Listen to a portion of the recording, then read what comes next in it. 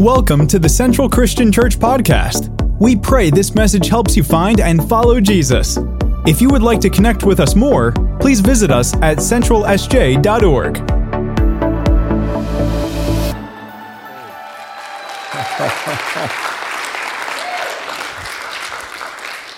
Man, this is such a joy for me to be back. I see some faces. You look older. And yes, Roger, I see that hand, brother. I love you. And a young man I grew up with over here, old Steve Columbus. We used to sit in the back over there and roll up the communion cup rubber thingies and roll them down the aisle and see how many heads would turn. In other words, I grew up in this church. And I've not come to hopefully bore you with old stories, but to excite you about the future. Amen? It was in 1939 that my grandfather, William Jessup, realized in January of 1939 that if he was going to start a college called San Jose Bible College, he would need to start a church first. That there would be a church that would stand with the college because it would be a Christ-centered college. And so he started Central Christian Church in January of 1939. And I am so glad he did. Amen? Aren't you? The people, the family, the friends that have been made through this place. Man, I just look forward to the reunion someday up in heaven. So many people have come through this place, finding the Lord and building relationships that last for an eternity. It would be in the fall of 39 that San Jose Bible College, Grandpa wasn't so bold as to name it after himself. Anybody new here, I want you to know he didn't start a college and call it William Jessup University, okay? You name things after people when they're dead, because they could still mess up in life, you know? So it wasn't until after he had died that we changed it to William Jessup University and moved up to Rockland. Here's a picture that you see here. This is the campus in Rockland, okay? It was started on 5th Street here in San Jose. Then it moved to 12th Street. And then we moved to Rockland to become William Jessup University. Now, there's about 1,600 students. I want to tell you some of these things just so you can be excited about what God is doing, that you know what you're a part of. And Central Christian, our number one church, the difference you are making in the lives of so many lives. 1,600 students. What you see in the picture is about 800, a little over 800. Those are the daytime students playing sports, living in the dorms, the whole traditional college atmosphere, Christ-centered college atmosphere. And then there's another 800 that are adults or people studying online. We have a campus here in San Jose at Santana Row. We rented some office complex, and we have a really great MBA is what's running really well right now, a master's in business administration, Christ-centered Christian professors, but we also have some other programs that we're trying to launch there in the San Jose campus. So we've never really left the area, but we're not as well known. We hope you'll continue to share who we are.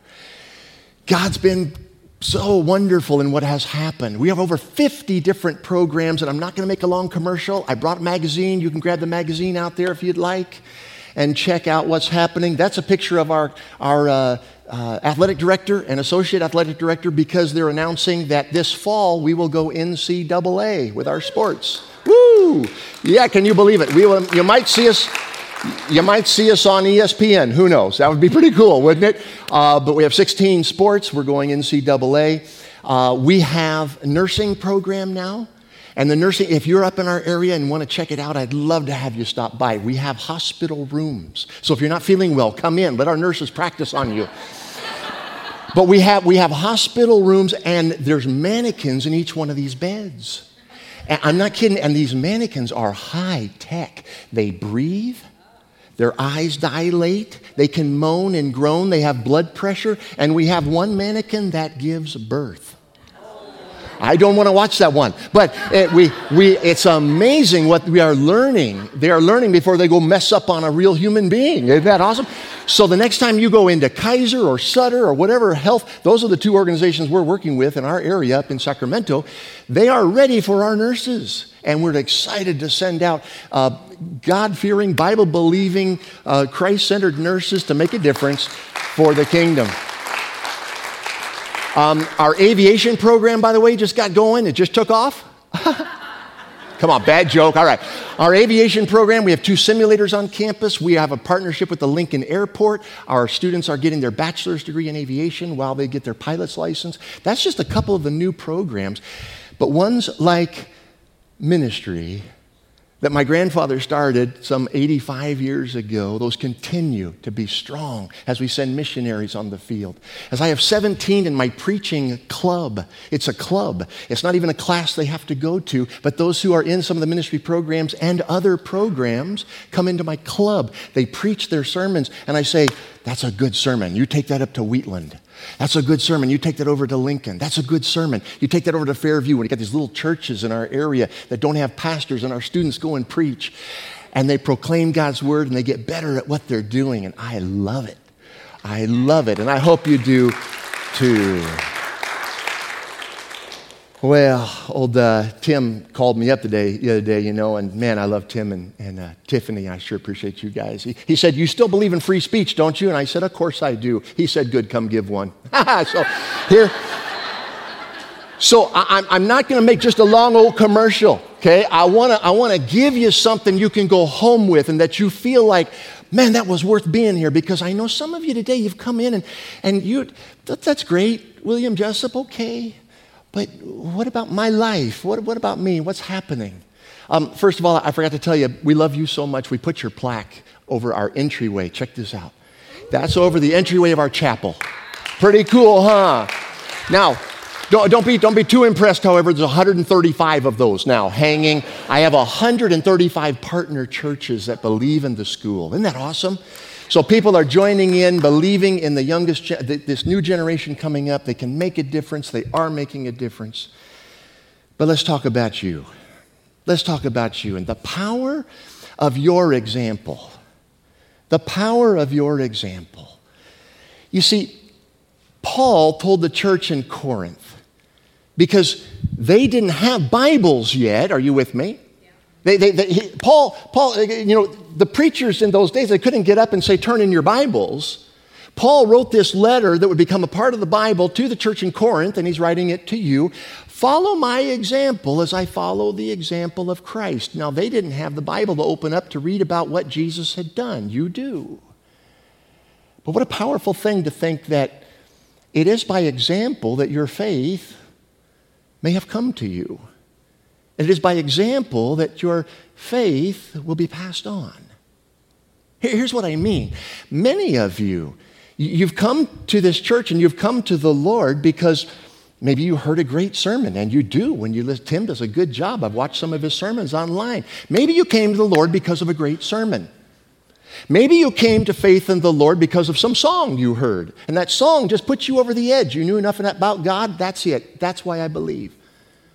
Maybe, you see, it was some other circumstance, but I can guarantee that almost every one of us, if I were to interview you, you would say, but there was this person, or there were these couple of people who lived out their faith. And the reason I'm a Christian today, the reason I follow Christ today is because of the way they lived. It was because of the faith that they had. There was great power in example. And if my wife were here this morning, by the way, our 10-year-old grandson decided to join a wrestling tournament. 2 weeks ago, he took first place in the 12-year-old division, and he's a 10-year-old.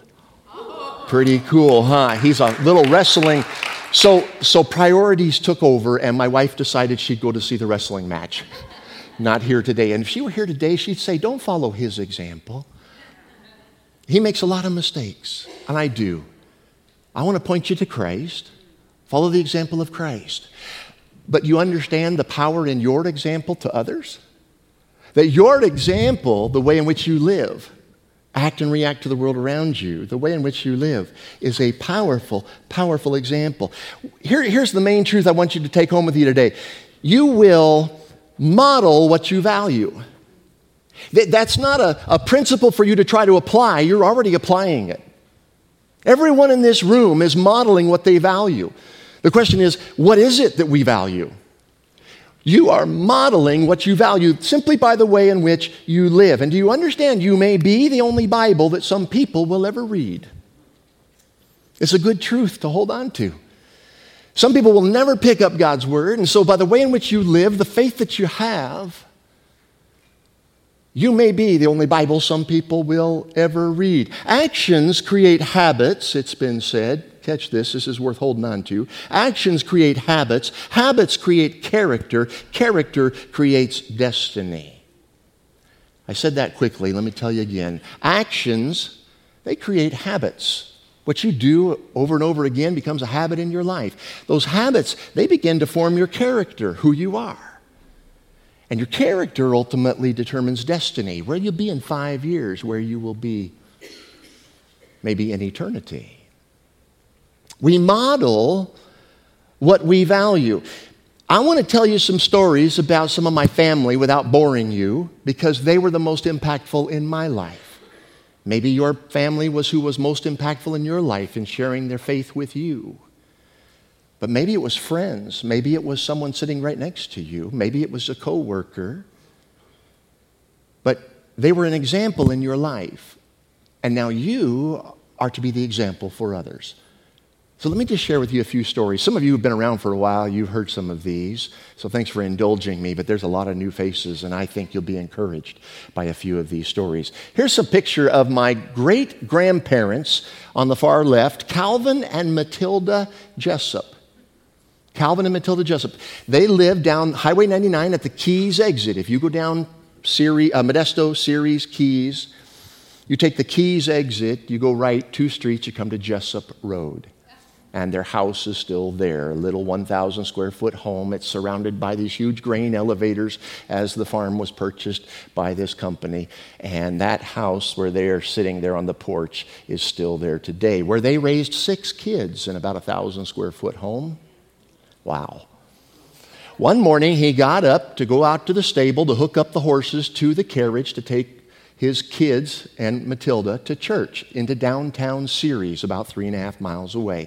When he got out to the stable, the horses had busted loose. He called out for them. They didn't come back. He walked back in the house and said, "Looks like we're walking to church." When they got to the church, what would they find? The horses. And he deduced that the horses were so used to going to church that that's where they went.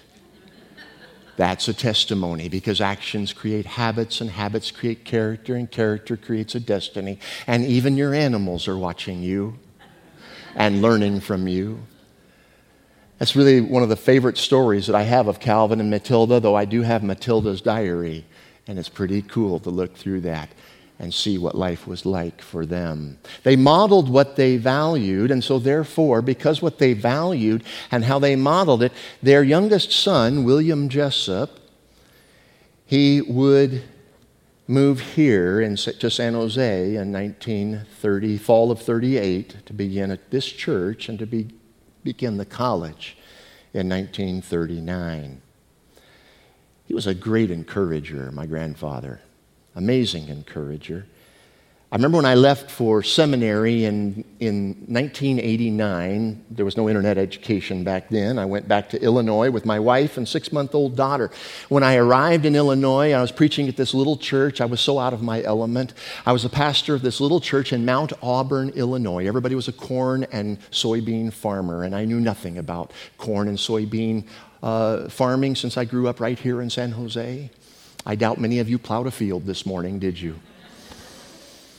And my grandfather knew it, and he wrote me a letter, and he just told me to hang in there. You can do this, and I love you, and God loves you. And while I was going to seminary, and I was driving up to Lincoln and coming back to the Mount Auburn, and I read the letter, and I threw it away. And next week, I got another letter from him, and the next week, another letter, and the next week, another letter. And I thought, this old boy is not going to stop. And so I grabbed a manila folder, and I threw it in my file cabinet, and I just started throwing his letters as he wrote them to me.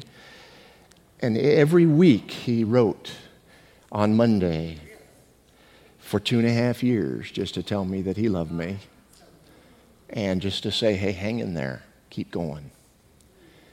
Keep going, man. I know you're doing what God wants you to do, and we're proud of you. Grandma would write sideways at the bottom every once in a while, just so I would know it was her. And I don't think my grandfather wrote these letters saying to himself, someday Jim will hold these up and he'll show a bunch of people. I think he wrote them just because he cared. And the reason why I'm showing them to you is because maybe you need to write a letter to somebody that they will keep for the rest of their life. Because you are an example of the faith to them. You may not even realize it, but by simply telling them that you love them, writing down a few words that says that God loves them too, and He's on their side, they just might keep it for the rest of their lives. I remember my father, from this very stage, he told this story many times. When he was a little boy, 4 years old, is when they moved to San Jose. He was only 4 to start the college. All he knew was he had to just say goodbye to his pet goat. And he had to leave Visalia, California to come to San Jose. And they didn't have much. Boy, they didn't have much at all. It was tough. 14 students were the beginning class. You don't get a lot of tuition dollars from 14 students to start a college. And he talks about when he was a little boy, my dad remembers Grandma walking around the house saying, "This is the day that the Lord has made. I will rejoice and be glad."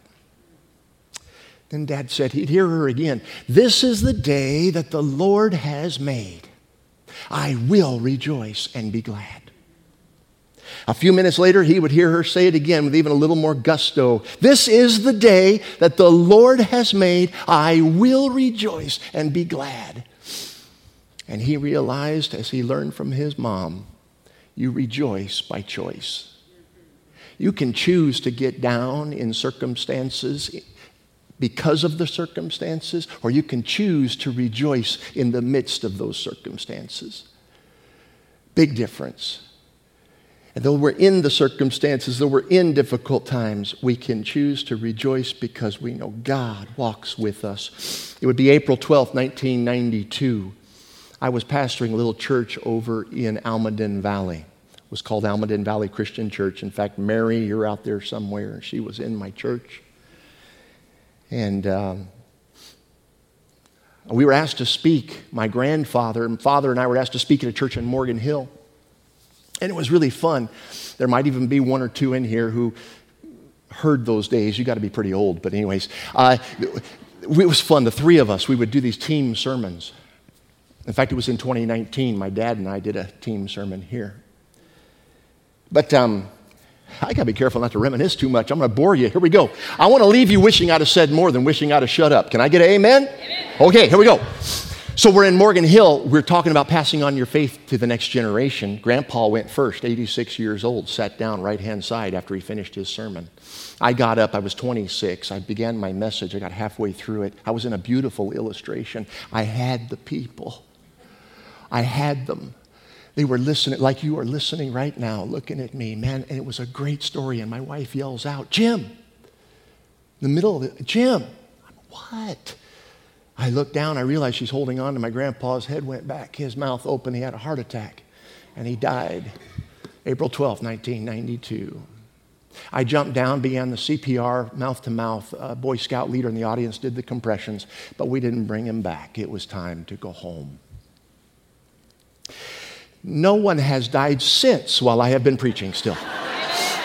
You all still with me, right? Amen? Good. Keep breathing. You looked a little too serious there. We model what we value. And it was really cool for me to be able to speak the values of my grandfather as he went on to be with the Lord. Well, I could go on and on about my parents. Mom taught me a lot about prayer, man. I tell you what, when I was little, I don't know how many times she looked at me and said, "Jimmy, you better pray that'll come out of the carpet." You know. Yes, Mom. And she would carry me up to bed and off of Lean Avenue was our house, and she'd carry me up to bed every once in a while and drop me into bed, and she'd pray, and I'd wonder who she's talking to until those prayers began to become real in my life because I saw them working in her life. And I thought, there's something about this. She's talking to somebody I cannot see, but I know he's listening. And she talks to him like it's a friend. You model what you value. When my dad died July 28th, 2020, we were at Vogelsang Lake. we were backpacking together with a few buddies. And he always said that would be the place he'd love to go, and that's where God called him home, July 28th. When I got back home, and I went to his house, I had the unenviable task that many of you have had to do, and that is to pack up the stuff of your loved one that has gone on. And there's just some things that I could not I couldn't give to Goodwill or put in a box and just put it up in the attic and forget about it. There was just a few things that I thought, you know what, these items, these are what my father valued. Why I do this for you here is because I wonder maybe it wouldn't be a bad move for you to think about, what will your loved ones put in your box someday? What do you value? Well, first and foremost, sitting on my dad's desk when I got home was his Bible. Man, he valued this Bible. And boy, especially in books like Philippians, look at all of the writing and the sweat and the dirt on these pages for time and time again. He looked through there to learn how to rejoice in the Lord. But all through this Bible, the value of who God was and who Christ was in his life was seen, and he preached from this word. So I have to keep that near me. Next really would have been his family. There's about 27 of us in this picture. And we were valued by him. And he had it sitting on his desk to pray for each one of us. He was a baseball player when he was young. This is his old glove. Man, this thing is held together with wire. I think it's older than me. He was a lefty. He was a lefty, and he was a first baseman, and he was really quite good. In fact, he turned down an offer from a semi-pro team out of St. Louis to play out of high school because he knew that he was being called into ministry. He was a ham radio operator. Anybody know what that is? He was W6LAB. This is just a little faceplate of the transceiver to his ham radio unit. I sold everything else, but I couldn't get rid of this one. It just reminded me of him. He loved to talk to people he didn't know. This is W6LAB, W6 Lima Alpha Bravo, calling CQ, anybody here? And he'd wait for somebody to come back and talk to him. And I'd look at him like, who are you talking to? I don't know, but they're in Australia. It's really cool. Or they're in South Africa, or they're over in Japan. And I said, well, that's really neat, Pop. As he got older, of course, I'd pull out my cell phone and say, I can too, you know.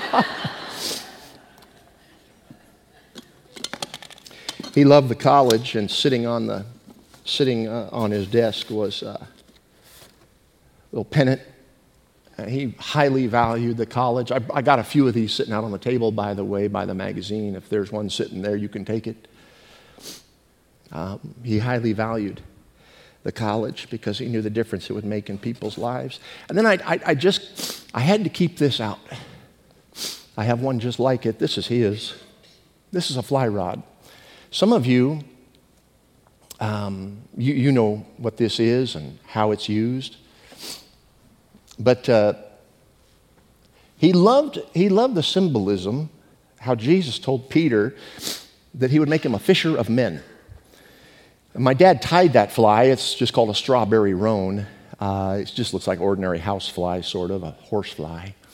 But some of you have never seen fly fishing, and I just thought I'd show you. We'll see if we can catch something here. You see, the reason why you see fly fishermen do this, and by the way, if anybody gets really nervous, I clip the hook. But you see, the reason why fly fishermen do this is because they are getting the fly dry and the line flat because the fly was so light. That's why you see them flip it like that. Then you lay it out there on top of that water, and a fish comes along, and boom, you jerk it, catch him right in the lip. And it's a lot of fun. And I remember as a little kid, my dad talking to me about the fact that, you know, he told me the story of Jesus and Peter and told how Peter would become fisher of men. And it was about the presentation of the fly like it is the presentation of the gospel. The biggest presentation you will ever make is how you live it out. The greatest preachers in the world are only good if they're living it out. The greatest followers of Christ are only good if they're living it out. You're modeling what you believe. You're modeling what you value. Well, sometimes the modeling is just plain silly. Look at this here. Some of you have seen this picture. In 1970, I think it was. Let's show this next picture. 1975, my grandfather climbs Half Dome and stands on his head. On his 70th birthday, he would climb Half Dome and stand on his head.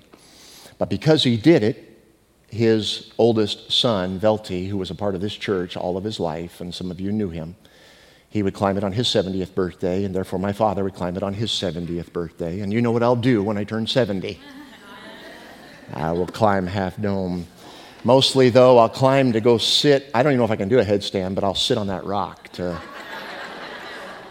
pray and to thank God for his blessings and what he has passed on. The world sees things like this as very silly. I want you to understand that the world sees what you're doing right now as kind of silly too. Why are you in here on a beautiful day? It's crisp and it's clear and the sun's shining. Why are you in here when you could be out enjoying the day? You see, the world would look at what we do sometimes as silly. I just pray that you won't. That you will remind yourself that what you're doing is for an almighty God who loves you very much, who sent his son to die for you. Amen? Here's the way the world looked at the Half Dome things. The Placer Herald picked up the story and said, one Half Dome meets another. And there's a lot of people who think that. We model what we value. So if we model what we value, 2 quick principles, and we'll wrap this up. If we model what we value, then number 1, value people over things. Folks, the first statement, we model what we value, is simply that. It's a statement no matter what you believe, it's true. You are modeling it. You're living out what you value. So then you can choose to model what you value. You can choose to value people over things. Hebrews 13:5, great verse. Could you read it with me? Keep your lives free from the love of money. Be content with what you have, because God has said, never will I leave you, never will I forsake you. What a great verse. Keep your life free from the love of money. Not from money itself. I have stuff, you have stuff. God knows you'd have stuff. But just keep your life free from the love of money. You know, the 15% of Jesus' teachings were on money and possessions. He taught more about money and possessions than on heaven and hell combined. It's amazing. And that's not just a general statement. Some guy actually counted the verses. He counted the verse. He knew that it would be creation that would get in the way of our relationship with God. That we would begin to worship creation over the Creator. Jesus said in Matthew chapter 6 that no one can serve 2 masters. He'll end up loving one and being devoted, hating the other, or being devoted to one and despising the other. He says we cannot serve both God and mammon, or God and the world, it's translated, or God and money, it's translated. No one can serve 2 masters. You'll forever be in this tension. And so many of us, including myself, I find myself in that tension at times, to value people over things. Now, I might have told you this, but it's too good. I got to share it with you. You see, because money and possessions, they can so mess up relationships, can they not? Yes. Oh, it can so mess up relationships. Harold and Marge, they were at the county fair. And Harold saw the airplane ride by the county fair. It was an actual airstrip. And there was a sign said, airplane ride, $10. And it was an open cockpit, dual-winged airplane. And Harold said, Marge, I want to ride that there plane. Marge said, Harold, $10 is $10. That plane ride cost $10. And $10 is $10. Harold didn't get to ride. So a little bit later, they're walking around the fair. He sees it again. He says, come on, Marge, I just want to ride that plane. She says, Harold, that plane ride costs $10. And $10 is $10. Well, the pilot overheard him. Said, I tell you what, I'll take you both up in the plane, and if you can keep from making a sound, I won't charge you the $10. They said, okay. They got in the plane. He did every whip and turn and barrel roll he could to get him to holler out. He didn't hear a word. He lands the plane. He turns back, says, Harold, I did everything I could to get you two to holler out. I didn't hear a word. And he said, well, I was going to say something when Marge fell out of the plane, but $10 is $10. I was like, that's a terrible joke, but it's good, isn't it? Jesus said in Matthew 6, where your treasure is, there your... Yeah. Where your treasure is, there your heart will be also. You see, your heart will always follow what you treasure. Your heart will always follow what you treasure. And we have to be so careful, brothers and sisters, my friends, my family, we have to be so careful that money and possessions are the tool that we use in life, not the treasure that is the goal of life. We are simply money managers, and it was no more evident to me than when I got home on that day that my father died, the day when I got back to his house, and I realized everything was still there. He could take nothing with him that he valued except the relationship with Jesus Christ and the relationship of others who had come to know the Lord. Maybe some because of him. Value people over things. We are simply the money managers. God's the owner, and we can't take any of it with us. And it's why you never see a hearse pulling a U-Haul trailer. At the time John Rockefeller died, he was one of the wealthiest men on earth. The story goes that someone asked his accountant, how much did John leave? His accountant replied, all of it. And so will you. So will I. So if we model what we value, and we do, here's my challenge. Keep valuing people over things, folks. Value people over things. And the second one, value the present over the past. Value the present over the... I love reminiscing when I come into this place. I love thinking about the cherry trees that used to be on the other side of that wall when this building didn't exist, and that was our main sanctuary, was the little A-frame over there. That's now your multi-purpose room, and there were cherry trees that lined that multi-purpose room, and I used to climb them as a kid. I think about meeting my wife here, my senior year of high school, and we sat together back there, rarely listening to the sermon. I think about the friends that I made and the people who meant so much to me. And the people who were older than me, who lived out a faith where they hung in there with God. Value the present over the past. Philippians 3:13 says, forgetting what is behind and straining toward what is ahead, I press on toward the goal to win the prize for which God has called me heavenward in Christ Jesus. Don't wallow in past mistakes. Don't wallow in the past successes. And I know that's easy to say. It's really hard to do. But we need to learn from the past and not live in it. Amen? Things are going to change. The great theologian Irma Bombeck, that's a joke if you know her name, she said, you know, that change is inevitable, but misery is optional. And boy, things have changed around here in the church, and they'll continue to change as new people come and as methods need to continue to change while the message remains that of Christ Jesus. We look at the past to learn from it. Is that me? We look at the past to learn from it, but we don't live in it. Can I get an amen on that? What I say, we look at the past to learn from it, but we don't live in it. And I know some of you say, Jim, that's so easy for you, of course. Look at your past. You were supported, you were brought up, you were loved, you were shared the faith in God, and many of you don't have a past like that. I understand. And my wife gives me permission. I even asked her specifically before I came here to tell her story quickly to you.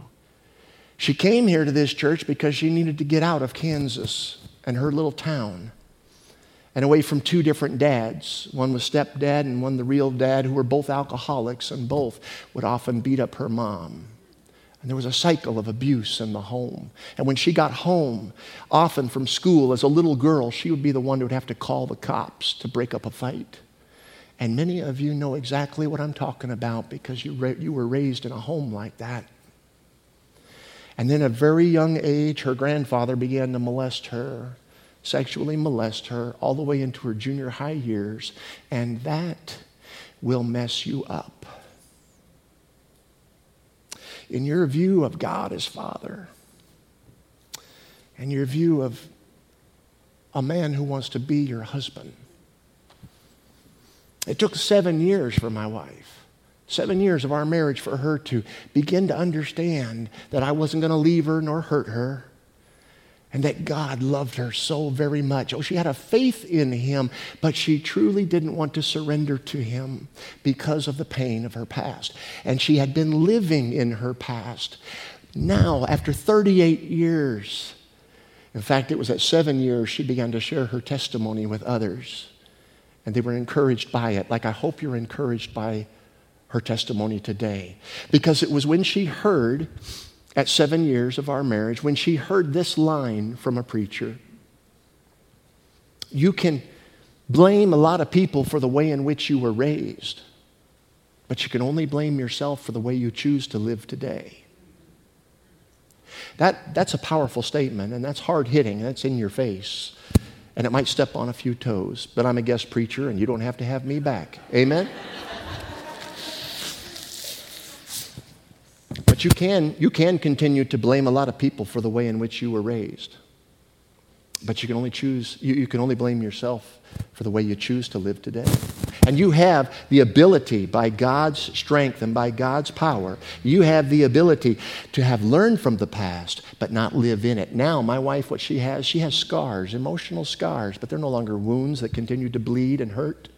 They are scars, a reminder of her past and what she has learned from it. But they are just that. They are scars, no longer wounds. Oswald Chambers, a great missionary and author, said, "Beware of spending too much time looking back at what you once were, when God wants you to become something you have never been. Beware of spending too much time looking back at what you once were, when God wants you to become something you have never been. Value the present over the past. Learn from the past. Live today." You model what you value. What are you modeling? People over things? The present over the past? These are values to aim for. These are values to aim for. In the 2004 Summer Olympics in Athens, Greece, great story, true story, a man named Matt Emmons, he was an American. As I wrap this up for you, he was so good that by the final round, all he had to do was get the shot in a 50-meter rifle competition. All he had to do was get the shot on the target. He didn't need a bullseye, just get it on the target. And he had the gold medal wrapped up. You know the problem? He could see it. He saw the scoreboard. He knew he was so far ahead. All he had to do was hit the target. He thought to himself, I'm going home with the gold, man. This is awesome. 2004 Summer Olympics, Athens, Greece. Matt Emmons. He raises his rifle on the final shot. He fires the shot. The light doesn't come on at the end of his row, indicating the shot had been fired. They pull in the target. There's no hole anywhere on the target. The judges pull in the targets next to his, and there's a perfect bullseye in one of those targets. In his haste, he lined up on the wrong target. In his lack of concentration. And he didn't come home with the gold, the silver, or the bronze. He came home in 8th place. 8th place because he had missed the entire target. And when I read that story, I thought to myself, how true that could be for us as Christ followers. When we read God's word, we realize Christ has won. Jesus fought the battle and he has won. Now we're still in a battle for life here is the problem. We're in a battle for life here to hold on to what we know is right, to hold on to the values, to be aiming at the right targets. But when you know you've won, it's so easy to start focusing on the wrong things. You with me? Yeah. Amen? And I just challenge you. To focus at the right targets in life. You will model what you value. Father, thank you for the chance for me to share.